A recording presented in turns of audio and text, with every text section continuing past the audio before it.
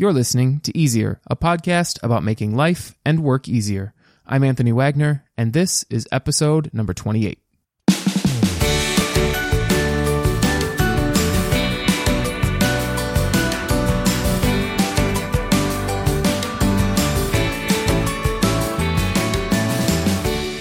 Each Wednesday, we'll embark on a journey together to discover the best tips for living and working more simply. I believe that when things are easier, we have more time for what matters most. This week in Make Life Easier, we're talking about an often confused grammar tool, IE versus EG, and we're going to cover a tip for how to distinguish between them. And then in Make Work Easier, I'm talking about 4 practical steps for planning for tomorrow from a book, a phenomenal book called Work Clean by Dan Charnas. Let's get started.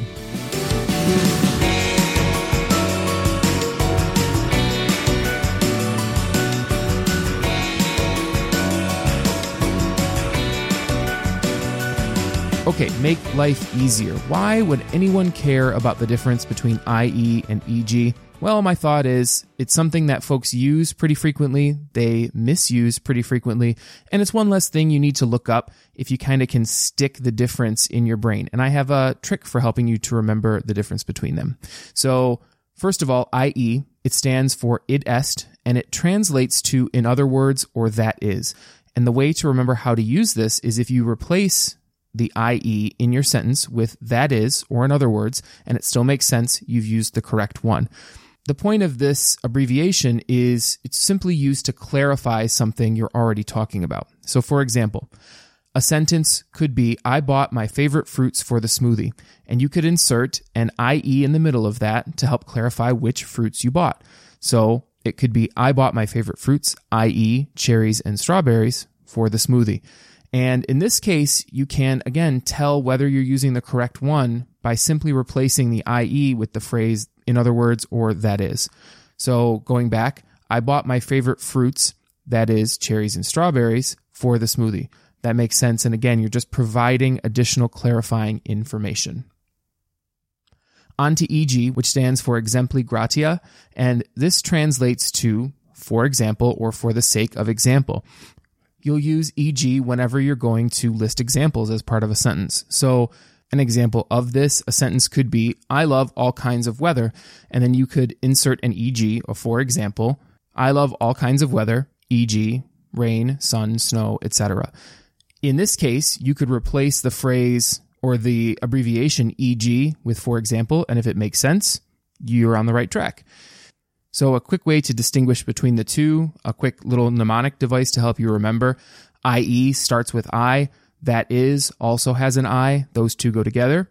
EG starts with E, the word example also starts with E, that those two go together. And that's it. Before we move on, I wanted to thank Grammarly, the website Grammarly, for their assistance in providing information on this topic. And I hope that you will keep the two distinguished from now on, and that this little tip helps you out. Okay, moving right along into Make Work Easier. This week, I'm talking about a book called Work Clean by Dan Charnas, and I'm specifically focusing on some tips that he gives for planning for tomorrow. The book Work Clean is based in the culinary world. Now, you don't have to love culinary to love this book, although I do. I've been watching Food Network since probably middle school. That's what I did. I didn't come home and watch cartoons or whatever on TV. I would come home and watch the Food Network, and I've loved culinary for forever. So that was a huge bonus for me. But this book you can love without being in love or as in love with culinary as I am. The book focuses on a culinary mindset and practice called mise en place, which is a French term for put in place. And the simplest way of explaining what mise en place is it's just a method for preparing before cooking. You lay everything out in a specific way so that way when you actually go to cook and start putting food into hot pans, you have everything where it needs to be and you're eliminating waste and making things as simple as possible. When everything's where it's supposed to be, the chance of burning something or running out of things is really reduced. And that's the point, is to make the culinary process, the actual cooking process, a whole lot simpler when you've planned, prepared, and eliminated waste as best as you can. So the book is phenomenal and covers a number of different aspects, but I am focusing on one aspect of this book this week called the daily me's. This is what the author, I don't know if this term is one that he coined. I want to say that it is, because when you Google it, it's just his stuff that comes up. And he spells me's in his book, in the written text, Meeze. And I think it's a play on mise en place. So mise en place, the first word is spelled M-I-S-E. And I make that distinction because I really don't know how to write it. On my calendar, when I do my daily me's, I put M-I-S-E, but he spells it that funky M-E-E-Z-E. Anyway, this is a mindset around preparing yourself like a chef would in advance of the things that you need to do. So it's really 4 distinct categories of things that you should do. And Dan Charnas says that the amount of time you should spend each day on what he calls the daily me's is 30 minutes, that you should use 30 minutes every day to prepare yourself for the next day. So the 4 major categories that he talks about as part of the daily me's are, and again, these are kind of based in culinary, but when you hear things like clean your station, think clean your desk or whatever that is in your work life. So the first is clean your station. The second is sharpen your tools. The third is plan your day. And the fourth is gather your resources. And we're going to cover those a little bit more in depth. And I'm going to talk about my experience in how these play out for me. So the first area is clean your station. And it breaks down into a number of kind of sub areas, which include putting the things on your desk away. So when I'm at work, I pull out a number of things throughout the day, and I used to leave them, and I would kind of come into a bit of clutter. Now, if you could guess, I'm already a pretty organized person, so it was never that messy for me. You'd come into my office, and I would say, "What a mess," and a lot of people would be like, "I don't know what you're talking about," but still, you're taking things out throughout the day, and he says the first thing you should do is put all of those things away. Put them back into their proper places so you know where to find them when you need them next. The next is to move all the things that you need to do, all of your tasks need to go into an inbox. And this looks like, for me, if I've got certain folders I'm working on that have tasks, my notebook, some things I need to put away that I don't want to get up for that particular second, I will organize everything and put it into my inbox, even if they're bigger items. It's not just papers that are there. Then he says to organize the space. So you've already put most of your stuff away. I'll have usually a couple things that I have to get up, and I prefer to make one trip. Once I know where I've got to go, I'll get up, put those things away. And once my space is clean, then the next step is to sort the inbox. You start going through your inbox and tracking all of the things that you have to do.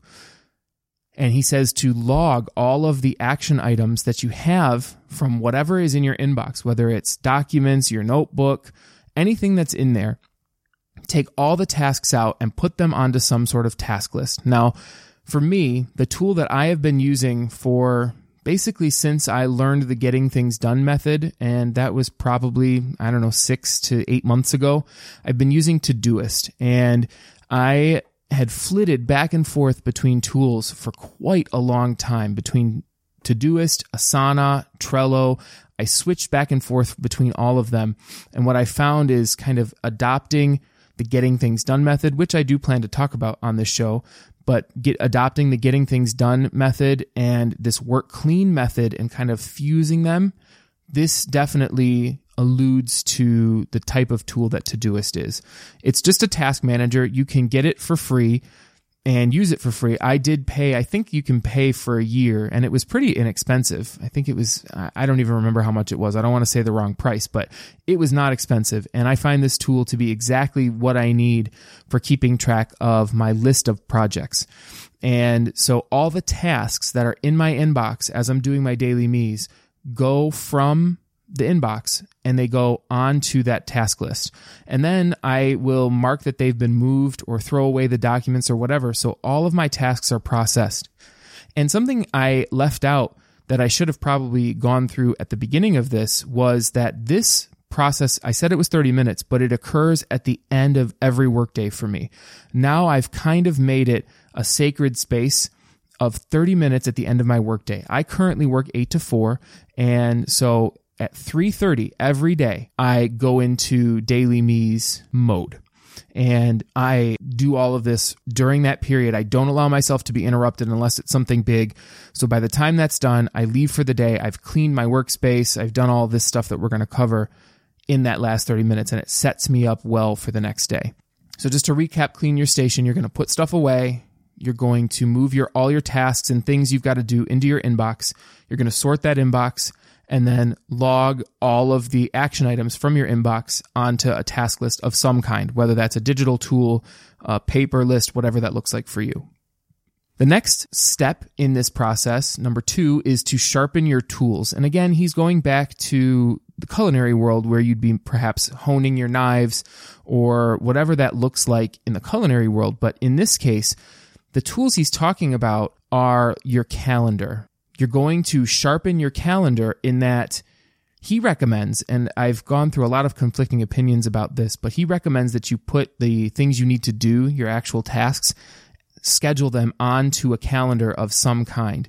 And I read the book called Scrum, and that book, a long time ago I read it, and it advocates thinking about work in a different way, and it advocates that humans are really bad at estimating the amount of time things take to complete, which is totally true. We are absolutely horrible at estimating the amount of time. But for me, I found that putting things on a calendar actually works, not because I think I'm going to be able to complete that task in the amount of time. Let's say I've got to make calls to organize something. Like I'm working on a food pantry, setting up a food pantry at work, and I needed to get with the organizer at the college we're partnering with and then get some permission slips to our kids. And I budgeted an hour of time for that. That doesn't mean that I have to completely finish that task in an hour. That's just how much time I've budgeted, the bucket of time I've given myself to work on that for the day. And it tells me, it kind of gives me a gauge as to how much time this project really takes. So I don't see it as a hard and fast, I need to fit all of these actions into this hour. It's just, that's the amount of time I've budgeted that day. And that's how I've reconciled this. Humans are horrible at planning out how much time things are going to take, and the notion that we should be putting our tasks onto a calendar. So I use Outlook, and I schedule my tasks into Outlook, and I make sure one of the things that he is really big on, and we're going to get into this in the next section, which is plan your day, is but not to overschedule. So knowing that we're going to plan the day, the sharpen tool section is to look at the tool, to look at your calendar, and reschedule any tasks that you've already scheduled previously for later. If you didn't get to it, you move it on the calendar to tomorrow or whenever you feel like you're going to have more time, wherever that time is best spent. Once you've cleaned up your calendar, meaning you've rescheduled all the stuff that's on there from previously that hasn't gotten or hasn't been attended to, you then go in and sort all of the actions on your task list into respective projects.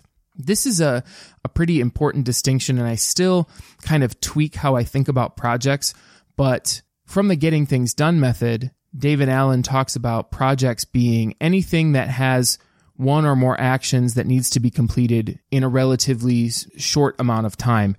So it's anything that's more than just kind of a one-off task that has several actions that need to be completed. So for instance, my food pantry project is a project versus reply to this email, which just is a quick 5-minute thing. And so he recommends, Dan Charnas recommends that you sort all of your actions into their respective projects. This is where a digital tool really comes in handy because you have more flexibility to expand and contract your projects and move things around versus with paper where you're actually going to be scratching and stuff. I used to every day rewrite my projects list so I had actual physical contact with that project in terms of writing it out. But I found that was a big time suck. It wasted a lot of time. And so as much as I actually do like bullet journaling and handwriting that stuff out, it just wasn't efficient enough for me. So I use a digital tool and I will move all of my tasks under their respective projects or create new project headings altogether if something new has come up. Then this is a big one.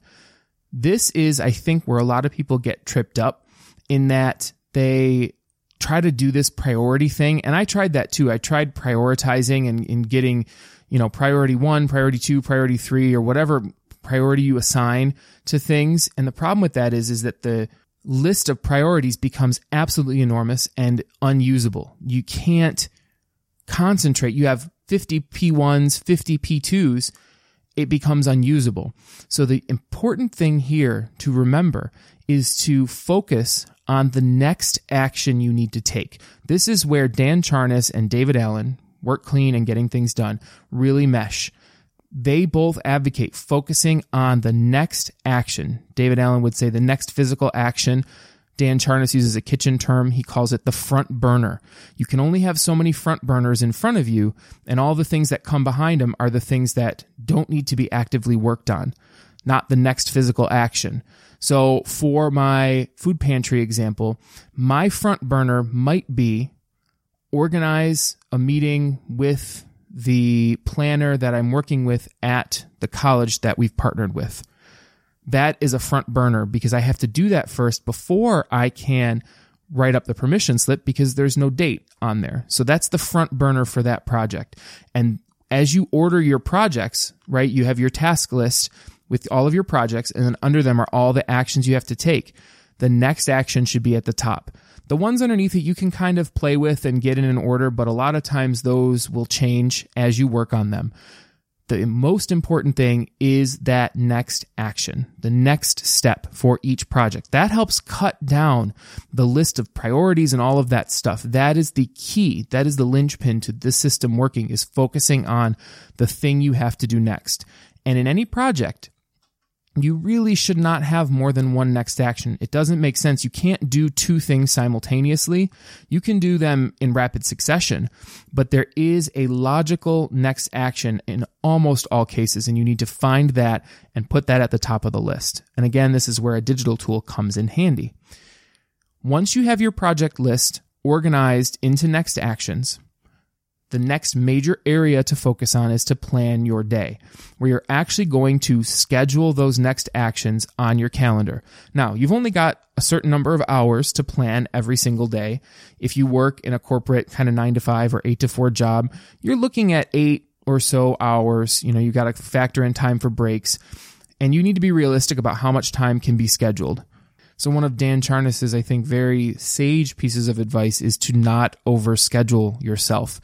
Do not block every single minute of the day because you're setting yourself up for an unrealistic day that is destined to fail because you are inevitably going to need to take breaks, use the bathroom, go for lunch, just stop working for a period of time to give yourself a break. For those times when people come in and bug you, anything like that, you have to make sure to leave gaps. And I don't have a hard and fast rule for how I do this, but I make sure to leave at least 15 minutes between each task. In general, sometimes things can butt up right next to each other. In the morning especially, I'm more fresh. I can do what's called process tasks, and I'm going to get into that idea in a later episode. It's another idea from Dan Charnas about how to group certain types of tasks, but I do my process tasks first thing, and then I'll move right into a first action, a front burner. And I don't find that I need a break right then. But as it gets later in the afternoon, I leave bigger and bigger breaks, 15, maybe 30 minutes.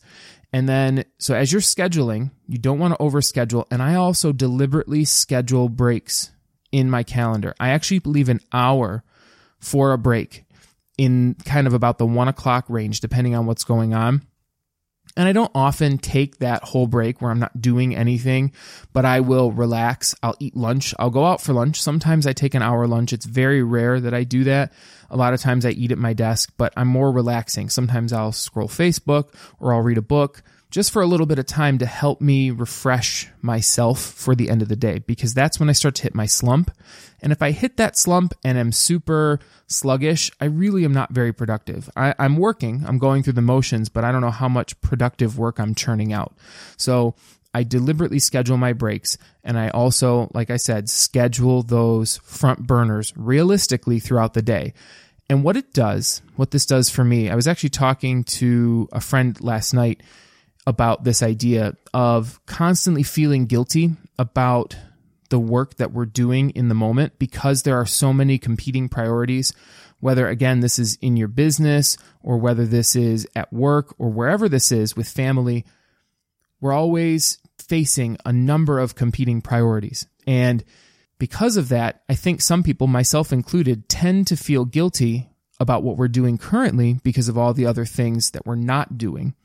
So when I'm at work, I feel guilty or have felt guilty for working on the food pantry because I'm not working on cleaning out the tech room or whatever. There's all these other things to do, so I feel bad about what I'm doing right now. Well, what I found is that this works for me a lot like money. I used to feel guilty about every little purchase. I could afford the things that I was buying. I live within my means, but it didn't matter if I was buying a $100 ticket to some show or a $1 pack of gum. It didn't matter. I would feel guilty about every single purchase I made.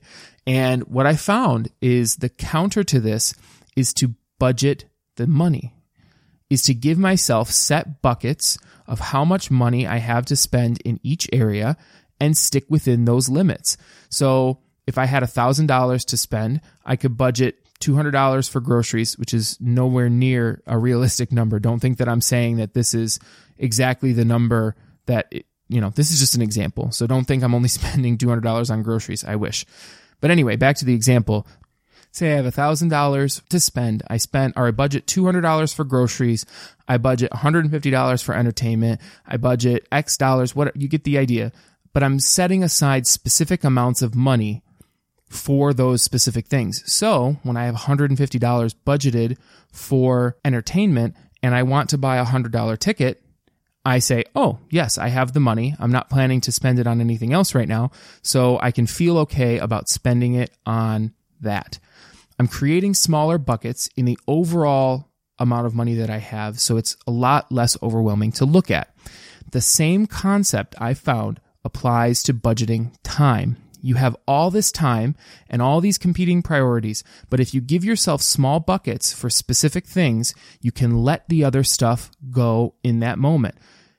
For instance, I have a PC repair and web design business called Lightning that I work on every week, as well as this podcast. And what I found was I was spending a lot of time working on the podcast, and I felt guilty about not working on Lightning, about not taking care of that business. And so what I did was I created a weekly routine, and it allowed me to say, okay, I've got time for Lightning on Thursday, and I've got time for Easier on Sunday. So when I was spending time doing one, I knew that I had already allotted time for the other.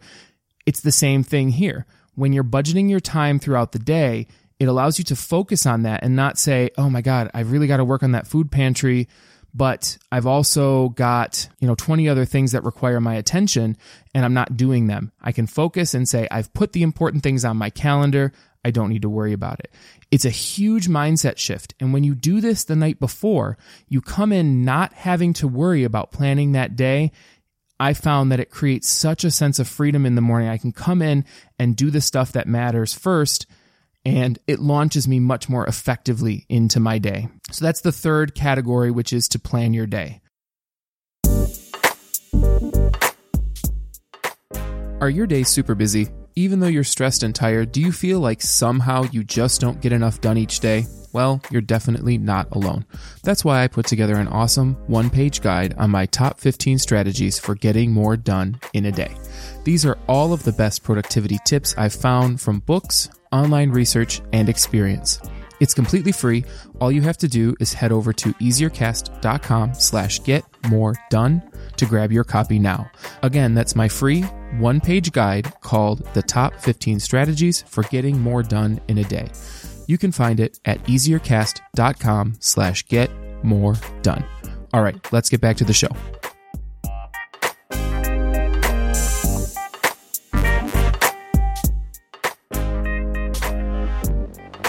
The last one is to gather resources, and I don't spend very much time doing this, but it really means if you've got certain projects you're going to be working on or certain things you need to do, if you have a schedule that you prefer to print, do those things, get everything together so you're not having to do that first thing. So after you've put everything away and sharpened the tools and organized everything and then planned your day, you can then pull out the folders, the couple folders that you need to work on and set them in your inbox or whatever to prepare yourself so when you come in, you're already set up for success. And when you've done all of these things and you leave at the end of that day and then walk in fresh the next morning, I can't even tell you what a difference it makes. So that's the Daily Me's method And again, one more quick recap of what that is. It's a 30-minute daily planning session that you should do every day the night before. And that mise is short for mise en place, which means to put in place, to put everything in its place. And it consists of 4 major steps, which is the first is to clean your station, put all your stuff away, organize your desk, move all of your tasks into your inbox, and then move all of the action items onto a task list. The second is to sharpen your tools, which means to reschedule anything that's incomplete from the day before, sort all of your actions into their respective projects, and then order your projects by next action. Then is to plan your day, to actually schedule your next actions onto your calendar, being mindful to both not overschedule yourself and to specifically schedule breaks. And then last, number 4, is to gather your resources, get everything together that you'll need for tomorrow to set yourself up for success. And that's it. It's a really simple mindset shift, and it has worked wonders for me in keeping organized and on top of everything. So I started doing this, and I have found that I do it every single day. It's a non-negotiable for me unless there's something huge, like I'm caught in a meeting I can't leave. I don't negotiate on doing my daily mise. It was hard because I never thought I could get myself in the swing of doing something like this every day, but it makes my days so much more productive that I find that I have the time because I've done it this way. And I just schedule it as a recurring task on my calendar so that it's always there. I don't have to think about putting it on. It's always there every single day. I know when my daily mise is. It's 3:30, the end of each workday. So I hope that this idea works for you. If you are interested in Dan Charnas talking about this himself, I've actually linked to a video that he put out on what is a daily mise, and it's like a 2-minute video where he kind of goes through all the stuff that I've talked about real fast, and you can watch his explanation, or you can grab his book, which is called Work Clean. It's a phenomenal book, and I've got a link to that in the show notes as well. And at the end of every episode is when I'll give you that link to the show notes. So I hope that this is a method that works for you. I encourage you to let me know if it works for you or if you have any tweaks or changes or adjustments that work, because I'm always tweaking my own method. And I'll do the same, that if I find anything that works better, I will definitely update you in a future episode.